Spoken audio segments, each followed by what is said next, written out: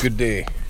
My name is Tom, and I got some stories from just my life and things that interest me. I'm going to start off with a story about hunting back in 2010. No, sorry, it was 2007. November 23rd, 2007. In my hometown, there was a bit of a snowstorm that morning. Actually, I'm going to go back. Start off at the day before. I was out hunting and was by myself on my way back into town. I stopped at a buddy's place. His name's Casey, and popped in there and was talking to him. And he's not much of a hunter. He did lots of bird hunting, and that's about it. Just small game. So we were talking. I was telling him about how I was out hunting and about a close encounter, an almost success that I had there. But that's a story for another day. And so we're talking away, and he said, well, I got a couple good spots around my area I'd like to show you. I said, well, all right, then I'll pick you up in the morning. So I carried off home, went to bed. Got up in the morning, went out, went to go and pick up Casey. If he wasn't sleeping when I got there, so he had to wait for him to wake up and make some coffee and whatnot. And we're about to head out. It's about 10 minutes until daylight. 10 minutes until legal shooting time. We take off and enter into a old sand pit owned by the railway company. And it's snowing like a son of a bitch.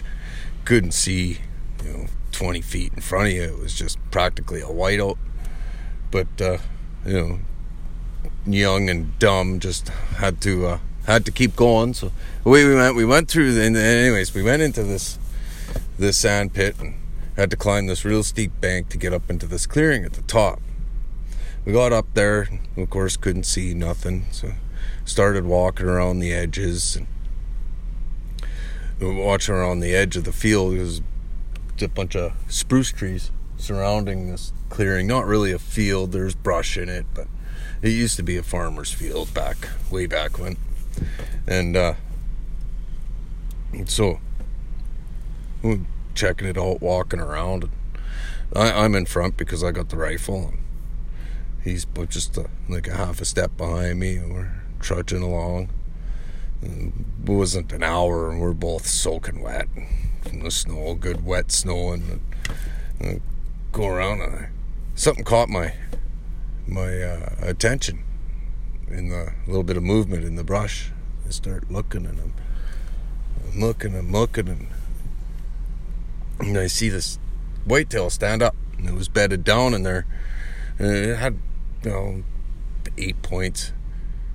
Maybe 9, and some people would call it 9. I'd call it an 8 anyway. And looking at it, and I'm trying to decide because it's staring at me, trying to decide if it's a shooter or not, if I wanted to shoot it. Because at the time, this is when we had an overabundance of deer, so they're handing out extra deer tags. Normally you would get one deer tag. As well, I was growing up, you get one deer tag and one moose tag, and that was your big game hunting for the area. And because the deer population exploded, they handed out extra deer tags. You were able to buy up to 6 extra antlerless tags. So I had already filled my meat tags. I didn't need to shoot a deer. I was just out hunting for the enjoyment of it. I already had my freezer full of meat. I had my moose. I had deer in the freezer. I had 2 does in the freezer. So I'm looking at it, and it was a shooter for sure, but not enough of a shooter that I wanted to take it. I thought to myself that if I already got my meat and I'm going to take a buck, it's got to be a nice big buck, like a real nice big buck.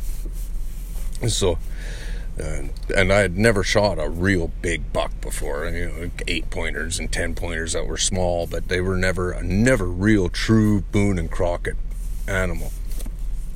So I let it go, and he's a little bit upset with me because I let it go. He's like, what are you doing? That deer was huge. I'm like, well, it wasn't really huge. It was a nice deer, but he's like, well, what the hell are we out here for if you're not going to shoot? So I explained to him why I didn't shoot, and he's like, well, that's kind of silly, but okay, I understand. So away we go. And then we carry on, and we spent another hour and a half, 2 hours in that place, and then it was another 45 minutes to walk out. We were going quiet. We were just walking and talking, soaking wet, just drenched. So we got back to the half ton, and like I said, I'm wet and cold, and fire up the truck and wipe down my rifle. And I give it a little coat of oil there. Was you hunting with a 300 Win Mag Remington 700. And, yeah, I know it was overkill. I was young. What do you want from me? So anyways, I get in the truck and we start going, and we head into another spot, and away we go. And again, it was 3 hours of walking, still snowing fairly hard. You could see a little better, but just cold, wet. We're both kind of getting cranky. It was freaking, it was just looking like an end, like I used up all my luck by letting that deer go, essentially, because we didn't even see a fresh track. We didn't see nothing after that buck that I let go.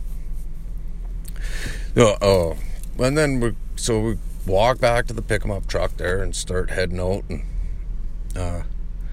I'm like, well, with this weather and everything, and I'm soaked to the bone, even my underwear's wet, might as well shut her down. And he says, no, I got one more cut there. It's a little bit grown up, but I wanna show it to you. And I'm like, well, all right. So away we go. The cut is like remarkably close to his house, like 5-6 miles, maybe 5.5 miles, maybe. And so we get there, and if the week before, they took the culvert out so you couldn't drive in, and like I said, I was young and dumb. I tried to drive in and almost got stuck. I got myself out, and my Casey says to me, he says, well, just forget it. We'll just go back, go back home there. We'll try again another day. And I'm like, you know what, man? Something's telling me we need to get into this cut here. That getting stuck is like, to me, it's a sign that they're trying something. The deer are trying to keep us out. I need to go in there. I can't explain it. I just have to go in. He's like, well, all right, let's go. So we start walking in again, and it's still snowing pretty good, but you could see, about that 300 yards, I could see the silhouette of animals. You could say, well, I know this because that's when I would come up around a corner, and I'm looking off at the far corner of the cutover, and there's a big deer and a small deer. So I'm looking at them, and I'm trying to decipher what they are, whether it's a doe and a fawn, or if it's a buck and a doe, or what the deal is. And with the snow and everything, it's pretty tough to see. I couldn't see through my rifle scope, so I had a pair of binoculars. Casey had them around his neck and under his jacket, and I said, let me see those binoculars. And they were real good binoculars, 15 power, like not real good, but they were good quality, decent quality binocular. So I look up and I look through there, and I could just make out a rack on the big one. And I could tell that it was a decent sized rack, but I couldn't tell that there was no way I could make an estimation on what it would score or anything like that. And so we sat there, and he's like, are you going to shoot it? And I'm, well, I don't know. I can't make up my mind. And he said, well, think about it. You said you had a feeling of coming in here, and now there's a deer there, and you know it's a buck. You're just being picky. You don't know if you want to shoot it. And I'm like, well, all right. You know what? You're right. I should shoot this deer. So I get myself lined up, and I'm just off my shoulder. And it was 297 yards. Arranged it after the fact because the rangefinder was in the truck. But so lining up, I'm going to shoot off my shoulder, and So I line up and I squeeze the trigger nice and gently. There's a big puff of snow in front of the deer, and they don't move. And he says to me, Casey says to me, he says, "You fell short, man. You like it landed 15 feet this side of the deer there." So I readjusted and I figured, well, it must be farther than I thought. So I placed my crosshairs right level with the top of the deer's back. Took a nice deep breath. I breathed in, out through my nose, and a nice gentle squeeze. Deer jumps straight up in the air, takes off. And then the doe follows. So I look at my buddy and I says, "Well, that looked like a good solid hit." He's like, "Oh, 100% that was a good solid hit. For sure. And I'm like, "Right on." So we gave the deer, half hour or so, 20 minutes. And start walking in. And then remember, it's still snowing, so there's you don't want to wait too long because you'll lose the blood trail. So we start walking in there to where the deer was, and I start walking up the hill to where it was standing, and I found the spot where they were standing, and I found a bunch of fur, but that was it. There was no blood, no nothing, and I'm like, wow, what the heck? So we start following the tracks. Casey's behind me, he's close in tow, and we're walking along, and then I just get right excited just thinking about it, and I come around this big spruce tree, and there, sticking out of 2.5 feet of snow, I could see half a rack, and it was the biggest deer rack I had ever seen. Just half of it, never mind the other half. I couldn't believe it. I was just like, I turned to my buddy, turned to Casey. I said to Casey, "You have no idea what we just accomplished here." And he said, "What do you mean?" I says, "You have no idea." I took the rifle off my shoulder.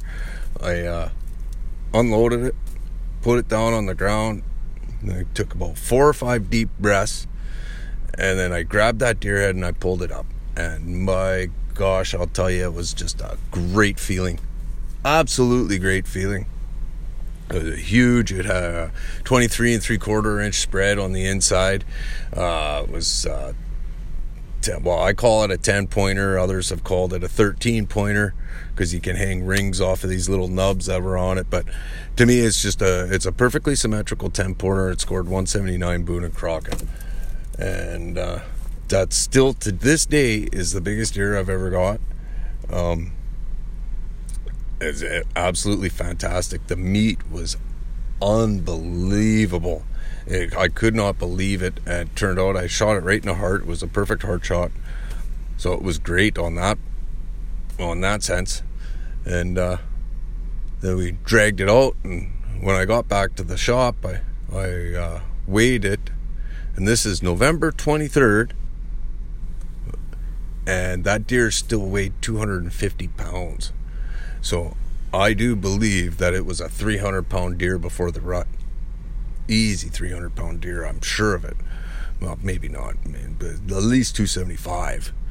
It was a big-bodied deer, and that's it. Still to this day, that's the biggest deer I ever shot.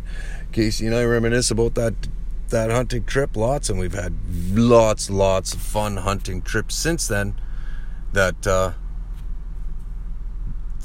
you will all hear about. Y'all have a good day now, you hear?